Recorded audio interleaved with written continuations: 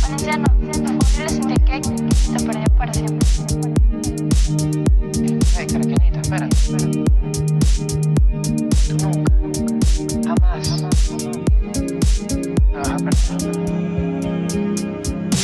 Welcome to the State of Venezuela podcast, the only English language podcast focused on all things Venezuela. Each episode, your host, Rafael, provides the latest updates on one of the greatest ongoing humanitarian crises in the world, with guest features from journalists, subject matter experts, and activists to give you insight into what's really happening in Venezuela, fighting through heavy state censorship and disinformation, and bringing you the truth with sensible commentary and engaging stories they don't want you to hear. Follow the podcast on all social media platforms at State of Venezuela. And now, your host. All right, ladies and gentlemen, welcome back to another episode of the State of Venezuela podcast. First and foremost, I want to wish you all a very happy 2021. Happy New Year. Very happy to be back on the show, get the wheels up and running. And for the first episode of the new year, I am joined by José Niño. He's a freelance writer based in Austin, Texas. His articles have appeared in Business Insider, Zero Hedge, and the Mises Institute, prominent contributor to the Mises Institute. And in particular, he is also the author of How Socialism Destroyed Venezuela and Why the U.S. Should Stay Out. It's going to be a great interview. Very much looking forward to it. So, José, welcome to the State of Venezuela podcast. Thank you so much for having me on, Rafael. So, Jose, let's first get started with your background because it's very similar to mine. More American, if you will. You were raised here. Gringo Solano. Yeah, exactly. Gringo Solano. Exactly. So, let's get started with that. You were born, though, in Venezuela, correct? Yes, I was born in Valencia, Venezuela. My dad was originally from the state of Táchira. He's part Colombian, though. He has a lot of Colombian parents. My mom is actually Colombian. She's from Cartagena, which is pretty much a cultural extension of Venezuela in many regards. But yeah, I was born in Valencia, Venezuela, and I came to the States in 97, around the time I was 6 years old. Both my parents were pharmacists, and my dad was branching out into a small business project as well that he was doing. That was a kind of like print shop company on the side. But they started to kind of see a lot of the instability hit them in the mid-90s, especially when inflation was getting near triple digits. People tend to forget this, that in 96, it almost got to like 100%, the inflation rate. And my parents were really impacted by it, especially my dad. He had to close up shop. And after pondering the situation a bit, my parents put two and two together and they saw the writing on the wall that things were not looking good. This was against the backdrop of Hugo Chávez's two failed coups in 92 and then just the economic instability of the 90s. Granted, Venezuela was still, in a relative sense, the most prosperous Latin American country at the time. Mm-hmm. Nevertheless, they saw a lot of macro trends and stuff happening as well at the micro level with increasing crime that they did not want to gamble with my sister and I's future. And they decided to just move to the North Dallas area to start a new life. You know, it's interesting. Number one, you sort of answered a question I was about to ask you about the maybe the moment where your family decided that it was a good time to pack up and head out of Venezuela. It's interesting that they decided to do it even before the rise or the election of Hugo Chávez in 98.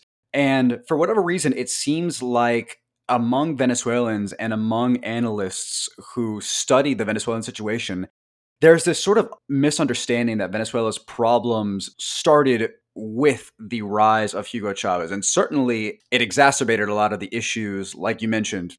But certainly was not the cause itself for a lot of what we're seeing today. Would you say that that's maybe one of the most common misconceptions in your experience that you felt that you had to explain when you were in the process of making this book? Yes, this is one of the bigger myths regarding Venezuela because this is mostly common among outsiders because there was a significant minority of Venezuelans who understood that there was something wrong, such as Carlos Rangel, which many Venezuelans are not aware of, who was a prominent intellectual that in many respects predicted the collapse of the social democratic order that was installed in the early 1960s.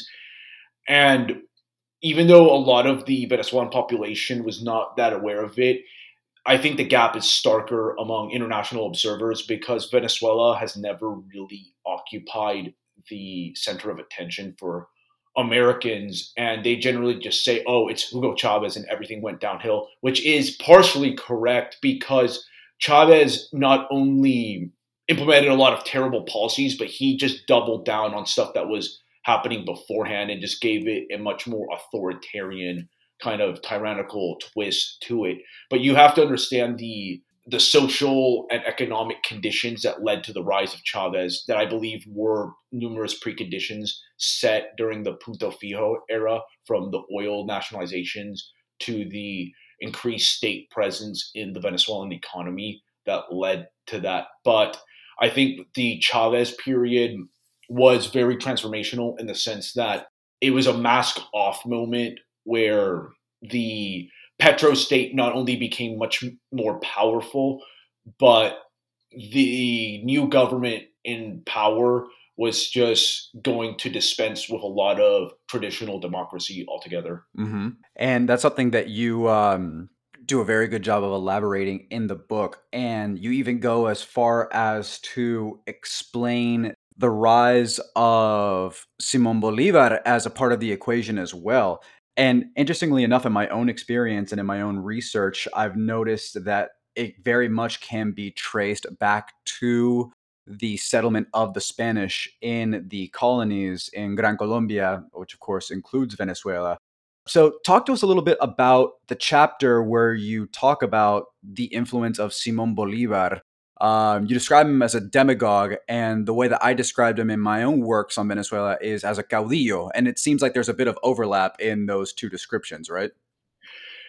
Yes, my views on Simon Bolivar have become a bit more nuanced over time. I think that's where I've somewhat changed. He was a man of his time, a great military commander who saw where the winds were blowing with regards to a declining Spanish empire and overall like Latin American polities that were tired of just arbitrary rule from local despots and despots abroad in Spain.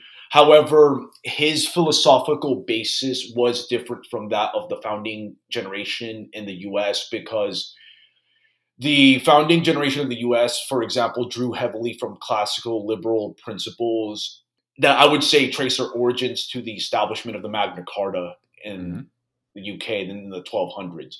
Whereas Bolivar was a product of a very Spanish environment that was heavily predicated on top-down rule and sometimes even petty despotism with very little regards to individual freedoms, federalism, and other concepts that separated the US from the rest of the world altogether.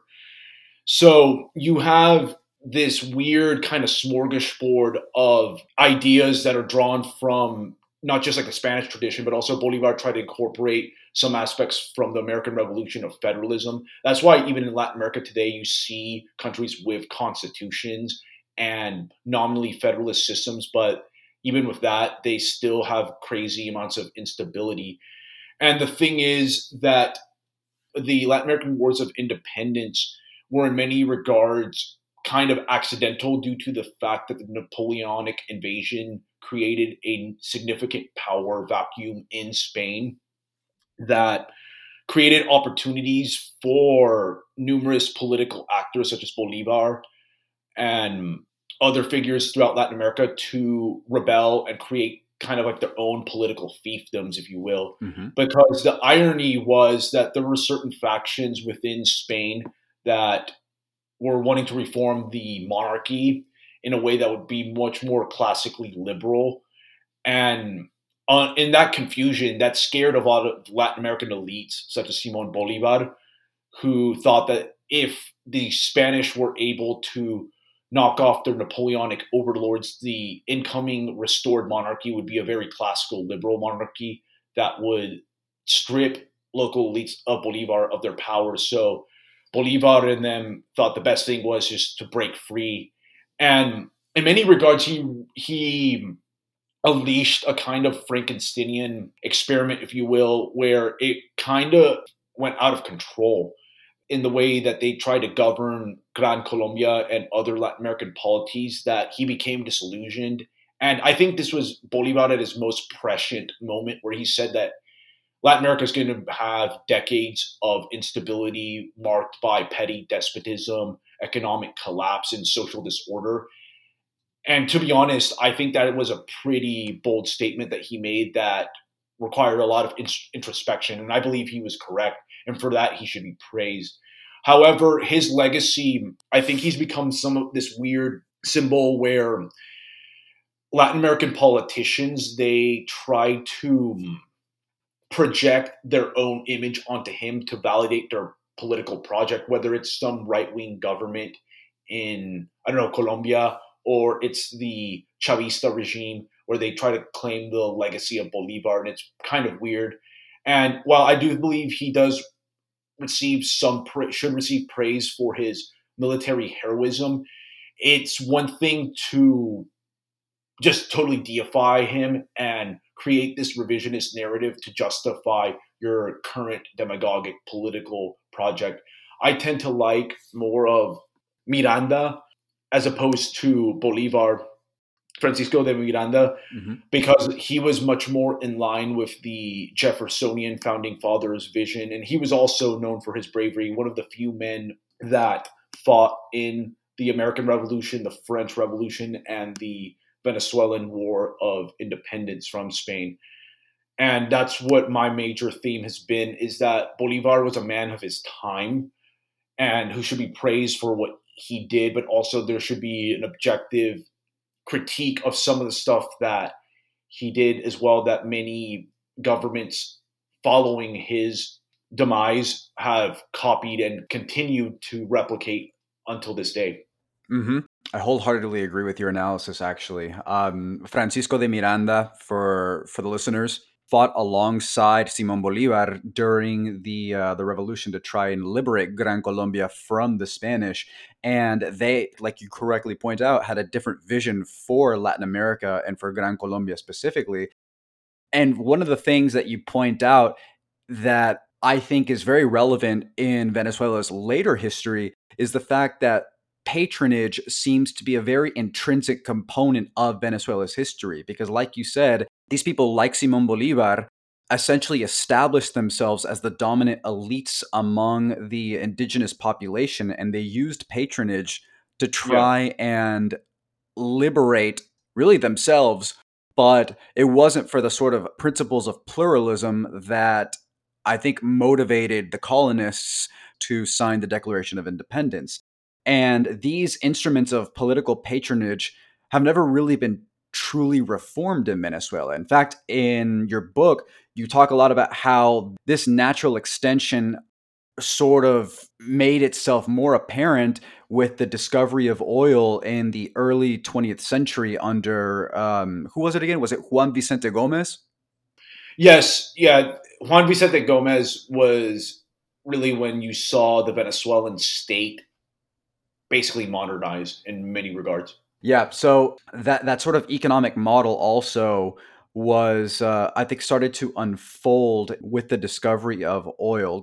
To what extent would you say that oil played a role in creating the sort of, I guess, dual economy that sustained this this sort of big state ideology that, as you point out, predates Chavismo as a whole? Well, there's definitely multiple phases to this, because I think that from the discovery of oil in the mid 1910s up until the establishment of the Punto Fijo model in the early 1960s, Venezuela had a pretty rational and pragmatic policy where it was relatively private. The state still taxed a good portion of it to fund public infrastructure. Hmm. as any pretty normal, competent state would do. And that model worked pretty well. In fact, Venezuela by the 1950s was on par with a lot of European countries in terms of standard of living on a per capita basis. Some indicators have shown that it was actually in the top 10. And Hmm. the model was working quite well. You had a pretty robust civil society. The economy was stable. It was booming. Even it boomed when oil prices were low. That's actually a myth that a lot of people don't really talk about, how Venezuela was just built on high oil prices. It's not necessarily the case. There used to be pretty solid institutions that allowed for rule of law, respect for contracts, and created the environment that investors could not just invest in oil. You had a burgeoning touristic industry as well, and also a growing steel industry too. Unfortunately, I think once the Punto Fijo model was established, you had very overzealous politicians that thought that if you just take over the oil industry and use petroleum rents, you could just throw all that money from petroleum rents to politically connected organizations Hmm. or businesses, and then you will just grow to prosperity because oil prices will always remain relatively high. And what they really didn't take into account is that a lot of politically connected corporations, they're just not very effective. They're not only inefficient, but oftentimes very corrupt. They don't deliver good services to people. Hmm. And it's really just a form of cronyism. In a free market, you would have corporations that would be rewarded according to the services they deliver, not their connections to the petrostate.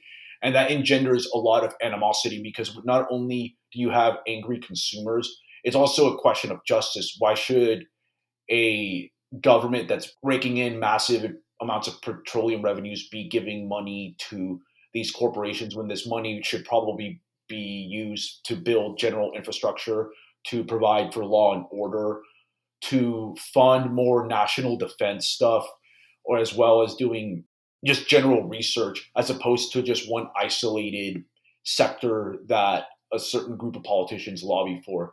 And this creates tension that I believe most people don't talk about, because it's better to have a more depoliticized economy than to have one where you have politicians arbitrarily saying this is for the national interest and just dumping a bunch of money into sectors that are clearly inefficient and corrupt. I agree. And I think that it fosters the sort of clientelism that began with the age of the caudillos in the early colonial foundation of Gran Colombia and by extension Venezuela. And since a lot of the value of the economy, like you said, flows from the top down, it created this sort of dependency relation between the people who actually capture the rents from the oil and Mhm. those who actually consume them. And it wasn't just the corporations that helped guarantee or secure these national interess, but it seems like they were able to get away with it because at the same time they were giving it out to everybody else. So Yeah. it seems like everybody was a beneficiary. So as long as that production or the rents, if you will, from the oil flowed down from the top, everybody stayed happy. And that's why, in spite of so much government patronage and the solidification of a spoil system, it seems like they were able to get away with it because everybody, whether it was middle class, lower class, upper class, was thriving to some degree, right? Yes, that is correct, because when you have the initial years of this model, Venezuela from 1910-ish to like 1980 was really prosperous and there was still economic growth. But in the backdrop, you had a house of cards ultimately, and people don't really notice that house of cards collapsing until it's like fully collapsed. And unfortunately, you started to see that unravel in the 80s with the inflation starting to kick off. I hammer this point away to people that talk about Venezuela, that Venezuelan millennials have never really seen a year of single digit inflation. And the last time that inflation was below 10% was in 1983, right before their devaluation. And a lot of that is downstream from the fact that the Venezuelan central bank was largely politicized in the 1970s, where the government now had a direct stake in the bank and would be pursuing more easy monetary policies. And inflation is the ultimate hidden tax on people. That's how you destroy savings of the middle to lower classes. And I believe that the inflationary policies that started kicking off in the 80s were a straw that broke the camel's back, in that you started to see the social contract of Venezuela's petrostate just erode due to that. Mm-hmm. Because at the end of the day, as long as the economic prosperity of the country trickled down to all people, the political class was safe. But once that started unraveling, it's when things got very heated, and you ultimately saw the breakdown of the Punto Fijo model in the mid 90s. Yeah, a lot of that was kicked off by the Caracazo. I feel like Yes. that was sort of Yeah. a culmination of everybody's frustration sort of vented through that particular outlet, but it was the result of a lot of I would say maybe like a groundswell of frustration because people were no longer beneficiaries or even recipients because of the measures that were being implemented by I can't remember who was the president at the time when the Caracazo occurred. Carlos Andres Perez. And it's actually ironic because Carlos Andres Perez is the one that installed the modern day petrostate in the 1970s through his nationalization of the oil industry and also through his politicization of the central bank. And what's funny about Carlos Andres Perez, he kind of had a come to Jesus moment in the sense that he recognized that the Venezuelan petrostate was collapsing. So he tried to do what he could through some IMF reforms, which were a mixed bag. What I think destroyed him was he never tamed inflation. And as a result, his party ended up impeaching him, and he was ultimately jailed in disgrace for embezzlement and other crimes. But he was an interesting figure in that he recognized that the petrostate that he created was a Frankenstein project that was unsustainable and was going to really lead to the breakdown of the Venezuelan economy and political system altogether.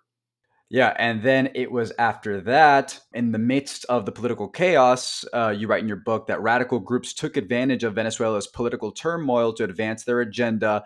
One of the most famous, of course, was the Revolutionary Bolivarian Movement, which was led by Lieutenant Colonel Hugo Chavez. And it goes back again to this point that he took advantage of the chaos that was going on at the moment, right? It wasn't just sort of like, Chavez ex machina, out of nowhere, I'm going to ruin things. It certainly made things worse, but he took advantage again of the political disarray that was going on. Very much so. He was definitely a product of the success of the initial success of the Punto Fijo model, given his background in the military, which was a viable career option for many Venezuelans of lower stature to move up the socioeconomic ladder. However, he is a really strange figure because of the fact that he understood that there was something wrong with the Venezuelan model, that it was collapsing. And even in his presidency, he kind of sounded somewhat like a right-wing centrist. And he was also appealing to the legacy of Marcos Perez Jimenez of Venezuela's peak in the 1950s. And he was blaming the two-party system for this corruption, which was kind of correct. But it was ironic because this shows also the disconnect between how people campaign and how they govern. Because we have seen so many times throughout history of politicians campaigning as one thing, but then governing as another. And Chavez basically not only just repeated the failures of the previous model and ironically has maintained a lot of that structure, but he's just added even more toxic elements to it, which have created irreversible economic problems so far for Venezuela. Mm-hmm. But it's a really interesting topic to study because of the fact that the Venezuelan model was on the ropes when Chavez was launching his coups, and Chavez's constituency was largely from these people that were negatively impacted by the changes made in the 70s from the central banking to the patronage system. Yes, and I actually want to go back to that real quick because a lot of the successes that happened under Perez Jimenez that Chavez was tracing back to. I think in one interview, he even said that Perez Jimenez was the best president that Venezuela ever had. Could you tell our listeners a little bit about what made Perez Jimenez stand out as far as a beacon of positive economic growth in spite of some of the controversies that he's mostly known for among Venezuelans? Yes, Perez Jimenez and I'd say Juan Vicente Gomez are really controversial figures because they were authoritarian leaders. Mhm. Ultimately, they did use repressive measures against leftist activists from social democrats to flat out communists. And we can debate the merits of that another time. But what's undeniable about Perez Jimenez, he was much more pragmatic than a lot of authoritarian leaders in that he knew how to balance U.S. capital with Venezuelan national interests. He allowed for the U.S. to invest in the oil sector, was on pretty friendly terms with them, but also he did promote the taxation of oil revenues so that Venezuela could build up its public infrastructure. Perez Jimenez was just known for building up Venezuelan infrastructure from roads to hotels and other services that made Venezuela a beacon of hope for Latin America. He was pretty pragmatic in that sense that he knew that you need to have a market economy to fund a lot of critical infrastructure that will let your country jump to the next level of development. And for that reason, it's understandable why Chavez would praise him for that because he presided over a time when Venezuela was becoming a emerging power within Latin America, and many countries were looking to it as a form of inspiration as well at that Mhm. time. Right. We've covered in different episodes some of the measures that Chavez implemented, like currency controls, expropriations, and price controls. But there's something that we haven't talked about on this show yet that I found really fascinating in your book. And it was particularly Chavez's gun control agenda. One of the things that I think is really interesting in your book is that you talk about how there was something that was instituted at first in the 1930s, which helped establish Venezuela's state monopoly on firearm usage.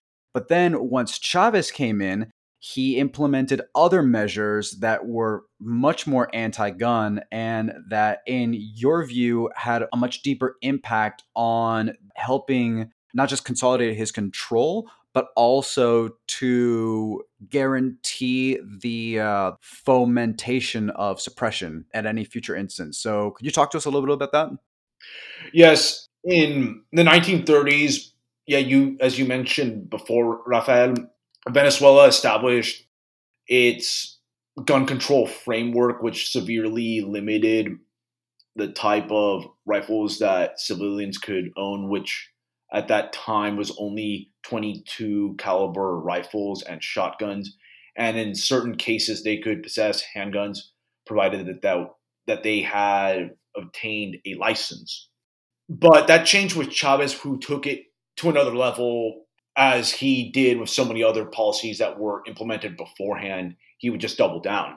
2002, the Venezuelan government passed the first version of the Control of Arms, Munitions, and Disarmament Law, Mhm. which just reinforced the Venezuelan state's grip on firearm ownership.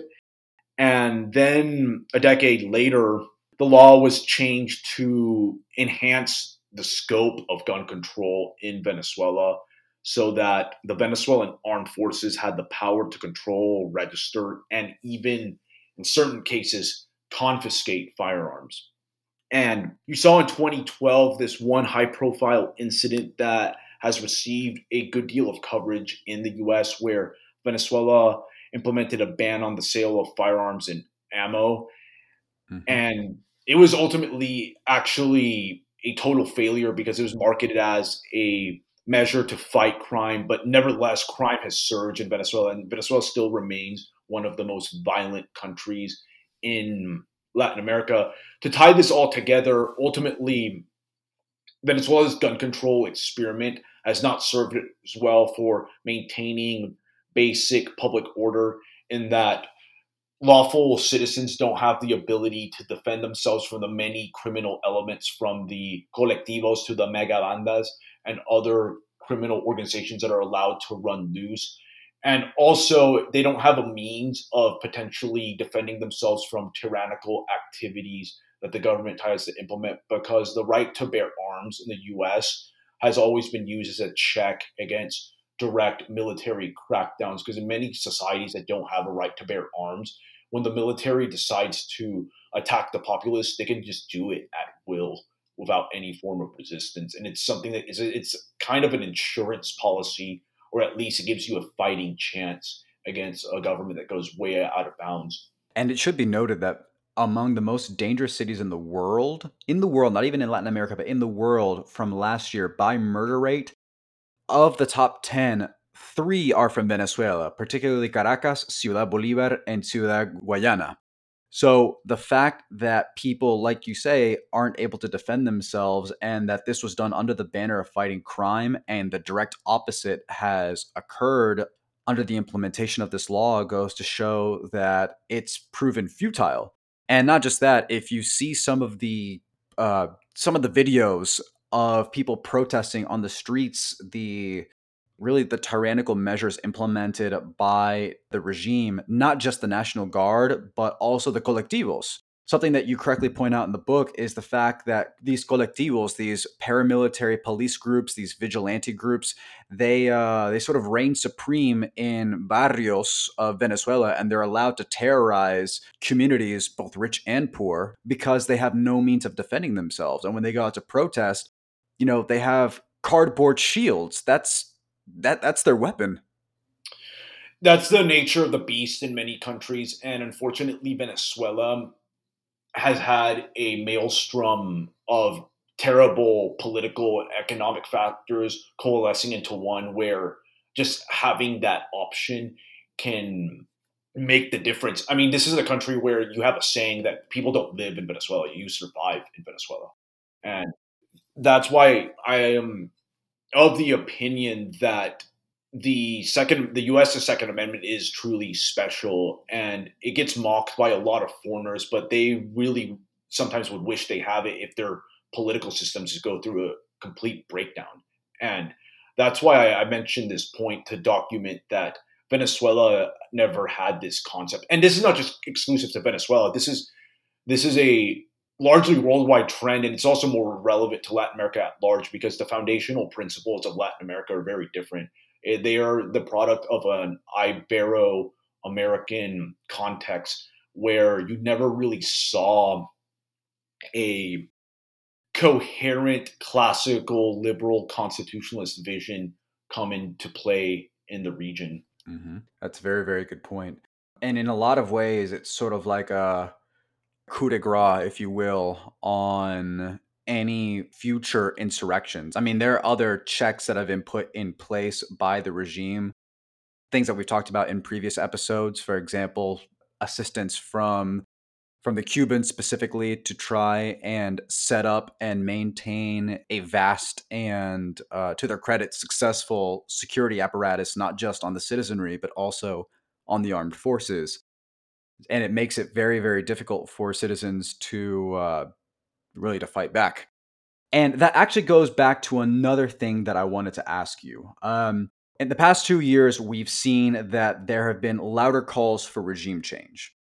We just went through parliamentary elections in December, which have all but stripped the opposition movement, and by extension its leader, Juan Guaido, of its political capital, because a lot of that was premised on his ability to consider himself the de jure president, according to the articles of the Venezuelan constitution. But now that the parliament belongs to the Maduro regime, that has been stripped from him from a legal standpoint, if you will. So now we're in this situation where all options have been exhausted. There is really no future that I see for the opposition to be able to go to the table, the negotiating table, with any sort of leverage. I think all the leverage now is on the other side of the table. I mean, it already was to begin with, but any hopes of that, I think, are have been effectively dashed. So my question to you is, with this situation, as far as the prospect of intervention goes, I don't mean necessarily unilateral intervention, because I think that's something that, and I would love to get your take on that specifically, but I mean intervention from the international community. What should the international community at large, in your view, do to I don't even know what the end goal would be here, because again, things are just so complicated. I don't even know if regime change alone would do the trick to, find some semblance of normalization in the country. Yeah, I don't really like to do the quarterbacking from abroad on what should be done in Venezuela. I'm more of a realist with non-interventionist leanings, though I will say this: if the US were to have a foreign policy, it needs to be Western hemispheric centric. I don't really care much for a lot of these nation building schemes abroad, and there's a lot of other countries that can build their own balancing coalitions and ultimately have their own spheres of influence within their backyard. I'm fine with that. But in the US, I think that there is an interest of seeing what's going on in Venezuela. One way I think that they could have done something is to pass the buck, if you will, the term in international relations, to countries such as Brazil and Colombia to form a somewhat of a coalition to kind of contain Venezuela. Because I think Venezuela's biggest threats are through the transnational networks that it facilitates, which can create a lot of problems for its neighbors. So a good way is to have Brazil and Colombia boost their defense spending and secure their borders and just make sure that Venezuela's networks do not penetrate into those countries to starve the regime of money. I think there's a way you could do a more natural regime change as opposed to doing a unilateral intervention, because there's a lot of factors involved that could get really nasty when you do a unilateral intervention, where you could really wake up a sleeping giant of massive leftism in Latin America, because leftism in Latin America is very anti-US. It draws from the fact that US interventions are supposedly bad, and they use that as a rallying cry to build up their forces. You could see massive blowback in that regard. Also, I think that in Venezuela, too, the criminal element is something that I'm not even sure the opposition has a plan to tackle, because these gangs are really just powerful altogether. And that's going to be a challenge from the start. You could see it in massive counterinsurgencies that will be occupying the opposition, a hypothetical opposition government's entire attention. You'll have to get that sorted. And I think Chavismo, I hate to say this, but it's definitely a force that's going to stay. It's going to manifest itself in one way or the other in Venezuelan politics. And to defeat that, I don't know how you're going to go about doing that. I do think that there is a case to be made for targeted sanctions and not allowing government officials to just start making money out the wazoo in the U.S. I think those policies are more pragmatic, but a type of like nation building type of intervention is really costly, and the U.S. has so much problems to begin with that I don't think it really makes much sense. I do think, though, because against a bigger backdrop, I do think there is a breakdown of the traditional post World War II order where there's a lot of multipolarity. And I think it's going to turn into a bipolar order where it's going to be US versus China, where it's going to get interesting because China has become increasingly involved in Venezuela. They made a big investment in Huawei there, and in many respects, they might actually implement a social credit system, if you will, there.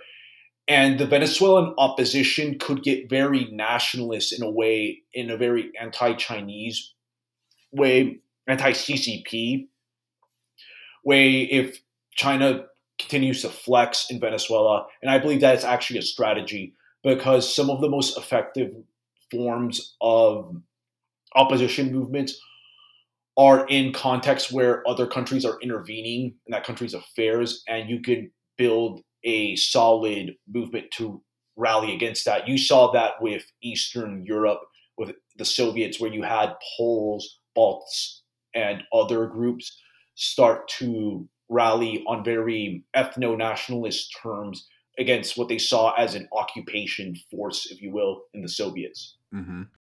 Going back to something you had mentioned earlier about China, you're absolutely correct. We're going to go into that in a future episode for sure, talking about or concentrating on China's role in Venezuela and not just bailing them out, but fostering really Chinese style authoritarianism that we see implemented in China through the use of that social credit system. In fact, two ways that we're already seeing that in Venezuela now. And I don't know if you've heard this spoken of in Venezuela, Jose, but number one is, of course, the nation's reliance on the clap boxes, that food distribution initiative that focuses on boxed rations that are distributed by military officials. It's a form of also of racketeering, where people essentially give them away and are distributed in exchange for votes. And then you also have to get them exclusively through the use of the Fatherland card, which we've talked about in several different episodes, which is that ID card that collects basic data like date of birth, home address, but also more personal information like political party membership, state benefits, unemployment, medical history, the works, right? And there have been reports through major media outlets and anecdotal evidence that suggests that the cards have been used to discriminate against non-card holders to deny access to medicine and other government benefits. So once you institutionalize that deeper level of social control in Venezuela, Chinese style, it makes it so much harder to get people to break out of that system. Yeah, I have admittedly not followed Venezuela as much as recently, but I think that with the new realignment in geopolitics, because we're talking more big picture, they're going to have very strong ties with China. And China has cleverly used a lot of economic investment and political maneuvering throughout Latin America, especially in Panama, for example. They have a pretty significant Chinese diaspora, and the CCP treats its diaspora as a resource to tap into. The Chinese diaspora is nearly 100 million people abroad, and it accounts for roughly north of $3 trillion of economic activity. So they've tapped into that, and now a lot of countries such as Panama, they don't recognize the independence of Taiwan. I think this is established in 2017, and they've done so in other countries. My view is that this is a gradualist strategy where China ultimately, I think, wants to create a kind of Cuban Missile Crisis 2.0, where, and I could see the flashpoint being Venezuela once they start making military investments there, which is, I think, is inevitable, to where they say, we're going to park these assets here, and we have an ultimatum. The U.S. needs to completely abandon the South China Sea and all this sphere of influence, and then we'll remove all our stuff from Latin America. But I think that they're aiming for something of that nature. I'm pretty convinced, because China's aim, they're playing the long game. They start with innocuous investments, and then they start ramping up into buying up strategic sectors, and eventually it's going to go militaristic in terms of their investments with countries. And I believe Venezuela is one of those flashpoints, because ultimately we're playing a geopolitical chessboard game at now. It's a different era. We're no longer in the democracy promotion in the Middle East era of Bush and Obama. It's now turned into a great power conflict where you have a multipolar order at the moment that is seeing countries such as Russia and China become more assertive. But ultimately, I think that once all the dust settles, it's going to be really China as the opposite pole and the U.S. as the other pole. Hmm. That can definitely go into an episode all its own, as far as Chinese imperialism and colonialism, you could call it. Definitely in Venezuela, it's no different in that sense. Mm-hmm. You make an interesting point that I haven't really given much thought of, as far as Venezuela being a flashpoint for some sort of meeting in the middle of the road of the United States and China. I always thought that Iran would be playing that role. I don't know if you've seen, but right now, Venezuela, because of their inability to refine their own oil, they're having to import gasoline, the vast majority of which is coming from Iran. So I always thought of Venezuela being a flashpoint for those two countries. But Well, this is all connected. You mentioned Iran. Iran just signed off a massive deal, this trade deal with China that involves massive investment, not just in the private sector, but also ports, military investment. And they're within this order.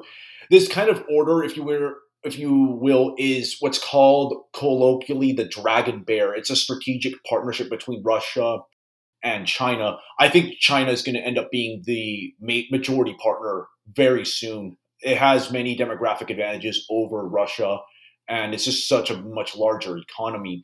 And Venezuela is going to be in that China poll. You can bet the house on it, honestly, at this point.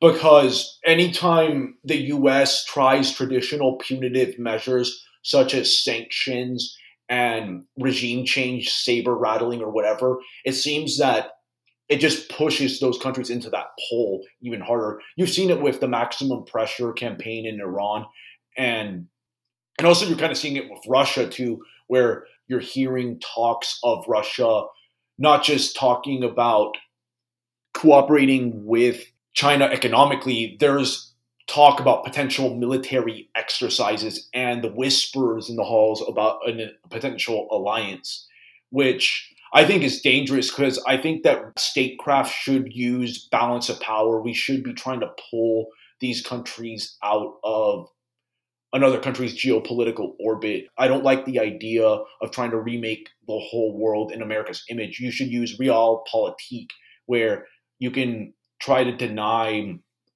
China a sphere of influence by taking away Russia from its sphere of influence, also not being as hawkish on Iran. I would say that, like I've said before, we need to have a more Western hemispheric policy where the US should be trying to facilitate more trade with Latin America, also share more intelligence, help build up Latin American militaries so that we don't have to always be there, and build up their intelligence services so that we can destroy any type of clandestine networks that foment unrest and prop up pretty nuisance governments such as Venezuela, for example. hmm I think that's a very good point. I've talked with policymakers and other people that I've interviewed in this podcast have told me that they've shown up to policy briefings on different parts of the world. And for whatever reason, the Middle East still continues to reign supreme, where the room is just packed. But as soon as they go down the list and they get to Venezuela or just Latin America as a whole, by then, half of the room is gone because there's just not that much interest. But as far as Venezuela goes, I think that it's a very good point that it's a general flashpoint for all of these different elements that make up this opposite end of anti-Americanism. And you're absolutely right. A lot of that was exacerbated in the 2000s. For my listeners who remember, there was this sort of pink tide in Latin America where you had all of these different presidents, from Venezuela down to Argentina, all of them sort of working to foment and to solidify this sort of us versus them mentality where it was the oppressor versus the oppressed. And Russia and China have sort of hopped on that bandwagon, and now it gives an ability for them to nestle into Venezuela and project more of their influence in our own backyard. And what concerns me is they might sort of extend their tentacles, if you will, into not just Venezuela, but other places that are supposed to be traditionally our allies, like Peru, Ecuador, Yeah. Brazil. Very, very possible. This is the problem I feel with U.S. foreign policy. In I've been a critic of it for a long time, and I've been called all sorts of names, but I just say it's like straight up. I want the only U.S. foreign policy we should have is very Western hemispheric centric. There's just so many developed countries that can handle their own affairs and and build their own balancing coalitions. With regards to Iran, for example, at least you have now the Saudis and the Arab states now making peace with Israel and normalizing relations to form a balancing coalition. I don't see Iran as an imminent threat to the U.S. It will be contained one way or the other, and in many respects, it will be contained kind of by Russia and China because they also have investments in the Middle East as well. They're not going to want some country just throwing its weight around, trashing their investments and blowing stuff up. There's a natural tendency in those type of systems to self-regulate. It's not going to be a doomsday thing. Those countries are becoming more developed and they can handle that. In East Asia, you're seeing the emergence of balancing coalitions with China. I don't think that China's conventional threat is that much of a threat to the region. I think those countries will figure out ways to do it. But with Latin America, I think that we have to start getting serious about the fact that the U.S. needs to refocus on Latin America, make sure that these countries are stable. They have solid law enforcement to military so that we don't have to bail them out all the time. And eventually they grow up and become responsible actors. And we have to also set kind of like the red lines as well, that we don't want massive intervention here. And if we have to, we can just say we can remove presence from other areas that are not traditionally in our sphere of influence. If we're going to have a sphere of influence, let's make it the Western Hemisphere. Let's not make the whole world. So, on that note, one of the concerns that I have, Jose, is I sympathize with a lot of your points. In fact, I don't see why you should be called names for having that sort of policy, because I think it's pretty rational. We shouldn't be forcing our hand or extending it at the expense or detriment of our own people or our own side of the world. But at the same time, I think as we move into a new year with a new administration, one of my primary concerns is that there's really no sense of people wanting to look into these nuances, highlight these nuances, and calibrate the foreign policy of the United States based on those nuances. Because your take has been very nuanced, and I agree with the majority of it. But a lot of the sort of isolationist rhetoric that I'm hearing from people who want to, I guess, sympathize with us getting out of other parts of the world don't seem to want to include or account for those nuances. So, as a writer and as a policy analyst, how do you think we should educate the public at large or those who are writing these different aspects of foreign policy so that people understand that there's a right way to go about this, where if we say isolationist or if we say the US should stay out, that it means more of what you mean and less of turning the cold shoulder, per se? It's funny because I've been called isolationist a lot, and I actually tend to sympathize with a lot of those elements. And the problem is that we have to just go back to basics and understand the origins of U.S. foreign policy, that it was, generally speaking, very restrained and only focused on its sphere of influence with the Monroe Doctrine, because there was an understanding of the Monroe Doctrine that we would not intervene in European affairs provided that they don't intervene in our affairs in our domestic sphere of influence and also the greater sphere of influence of the American continent.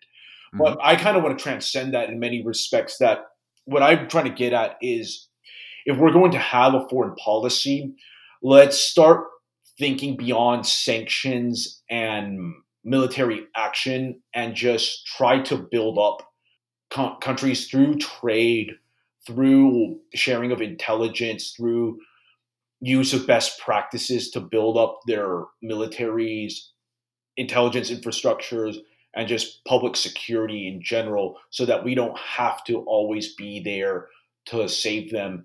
Because the U.S. has tons of problems. I'm going to be honest, you are seeing a pretty massive social breakdown and political breakdown. And for me, you have to get your house in order before you can start lecturing other people to get their house in order.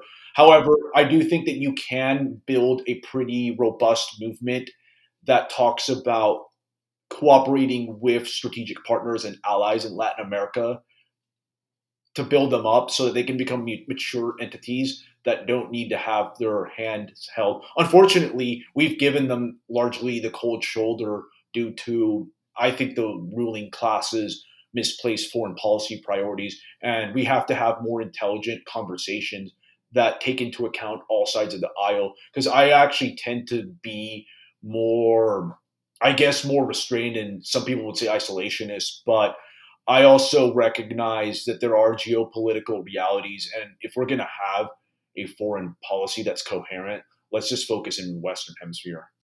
Yeah, I really appreciate the take, Jose, because you're absolutely right. I think that some of these nuances have to be extrapolated from the history of our foreign policy.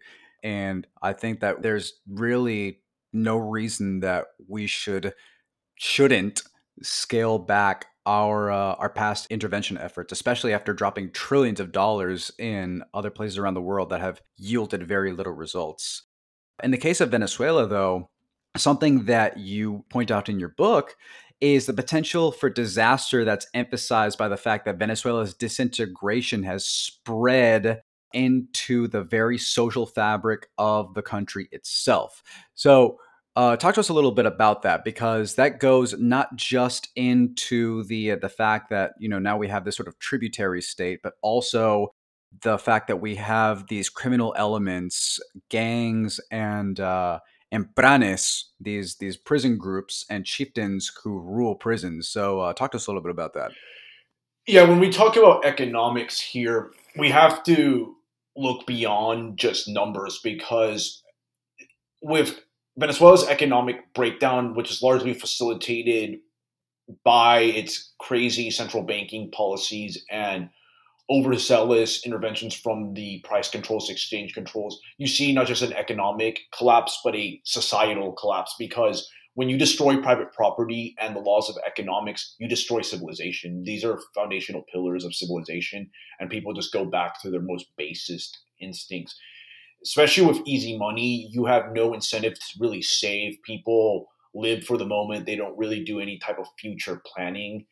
Mhm. And just completely ignore the idea of building a kind of foundation that you can pass on to your posterity. And that's what you see a lot with the rise of these criminal entities that engage in very destructive behavior just to make a quick buck.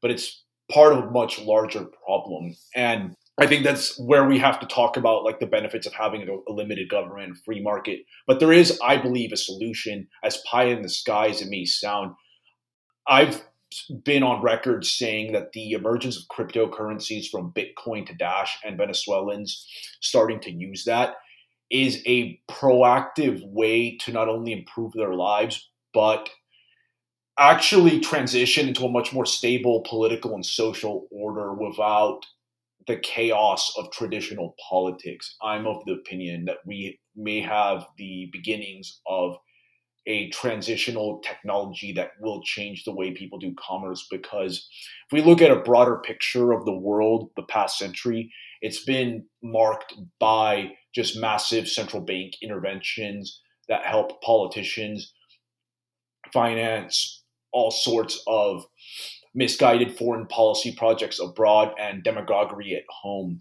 So I do see a way out of this, that Bitcoin and other technologies will allow for Venezuelans to take advantage of skills. Because Venezuela, one thing that I believe that has held consistently that Venezuela has done right over the past century, it's created a pretty strongly educated population that is skilled in not just the petroleum sphere. You have a lot of good Venezuelan programmers. You go any country from Chile, I lived there for 2 years, to Miami in the US, you'll find a good deal of tech savvy Venezuelans. And these Venezuelans are starting to use their skills in a way that I believe will do much more to build up Venezuela and create a new country that will break free from the errors that were implemented in previous generations. And I'm pretty convinced that the Venezuelan people have strong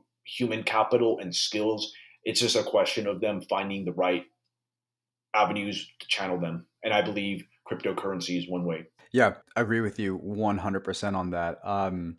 Part of the solution is to prioritize replacing patronage with pluralism. The sort of pluralism that we see here that, albeit is not perfect. And like you say, we definitely have a lot of a lot of things that we need to fix in our own house. But you are absolutely correct on the need to promote revolutionary technologies like Bitcoin and, by extension, cryptocurrency and blockchain as a whole. Because what it will do, and I've talked about it in another episode, and I'll definitely talk about it in future episodes, if we advocate for something that's open source that will give people more individuality, more autonomy, sovereignty, things that Venezuelans really have no true concept of unless, they've been using it to fend for themselves. Promoting individual empowerment, unlike the social credit systems of China or like the Maduro regime itself that manufacture consent. Those are essential for preserving a free and open society that I think would be the first step towards a true conversion from what we're living now to what we could be living tomorrow. So I just have two questions left here, Jose. Number one, I thought this was really, really interesting. This chapter that you have for secession as the answer for Venezuela. This is one that I had not heard of before, but talk to us a little bit about what you mean by secession. Well, I was spitballing at the time, and to be honest, I've largely changed my view, but it was just a hypothetical that I was just putting forward because I'm a big believer in the concept of radical decentralization. Mhm. So you have the state of Zulia. For those unaware, that's where Maracaibo is located. It has a pretty distinct culture from a lot of the rest of Venezuela. The Zulianos are famous for that, the Maracuchos as well, and I can attest to that. yeah, That's where all my family's from. yeah, and actually, my godmother is from there as well, and it's a different culture, and that's how you can kind of create a movement there that may not be explicitly secessionist, but you can use the idea of creating a more autonomous region as a competing jurisdiction, because ultimately competing jurisdictions is what allowed for the West to be successful, especially Europe, because in contrast to the East, you had just centralized mega states, empires, whereas in Europe and then also by extension in the US, you had pretty strong competitive federalism between jurisdictions. And I'm of the opinion that if Colombia and Brazil were able to kind of band together, you could see a scenario where you could have a part of Venezuela that is ultimately partitioned. That's a kind of like a free zone. That's free, a Chavismo free zone, if you will. But there's just so many moving pieces that it's kind of unrealistic at this point. But it's just an idea that was floating out there because this is a way to promote more decentralization and more competitive jurisdictions. Borders don't always have to be fixed. History over the last 500 years has witnessed the collapse of many empires and the breakdown of nations into smaller polities. And ultimately, people tend to respond to governments that are closest to them, that are aligned with their cultural and political interests. But I think that with Venezuela, I think it's going to be much more complicated. And I tend to believe now that the more pragmatic situation is, I think, the promotion of cryptocurrency there, to be honest. hmm And I think, even though you were just spitballing, I think the idea is fascinating. And really, at the end of the day, a lot more ideas like that should be added to the conversation because it does get boring when we have to hear the same Yeah. tired tropes regurgitated by the same people that get us absolutely nowhere and Mhm. that have gotten us nowhere. Yeah. So, that's why I wanted to bring you on in the first place, man. I think these ideas are very important and we need more dissenting voices, more that are going to help reinvent the wheel because the wheel is broken at this point, and that'll, I think, will get some movement going as well because the state of inertia that we find ourselves in right now, it can't continue any longer. So yeah, I want to thank you again for coming onto the show, man. Tell the audience, if you could, where they can find you on social media if they want to keep up with more of your work. Well, if you want to keep up with just my regular social media activity, just head to Twitter, at Jose Nino there. And also on Facebook, I have a page that's Jose Nino too. For those who want my newsletter where I share my articles and just daily musings, you can go to my website, josealnino.com/newsletter. And I have also premium content for people who want to learn about local political strategy and build up a successful political career, whether as a candidate or as a grassroots activist, at the Niño file on Patreon and Subscribestar. Perfect. Yes, I'm going to have all of those links included: the Patreon, the Subscribestar, the newsletter, your website, José El Niño, a link to the book. That's How Socialism Destroyed Venezuela and Why the U.S. Should Stay Out. It's an ebook. It's a pretty short book, but very much worth it in terms of substance, in terms of history. The guy gets it. Trust me. I'm endorsing you on that one. You have a very fresh and unique perspective on all this stuff. So again, man, keep it up. I really like what you're doing. And thanks again for coming onto the show. No problem, man. It's always a pleasure to share my crazy thoughts. Awesome, man. Thanks so much. Thanks for listening to this episode of the State of Venezuela podcast. We hope you enjoyed listening to the story of Venezuela as much as we enjoyed sharing it. Make sure you subscribe on Spotify and Apple Podcasts to listen to other episodes, and follow us on all social media platforms for more engaging content. Don't forget to share the podcast with friends, family, or anyone abroad. Reach out to us with any suggestions for future episodes at stateofvenezuela@gmail.com, or just to say hello. We'd love to hear from you. Until then, we'll see you in the next one.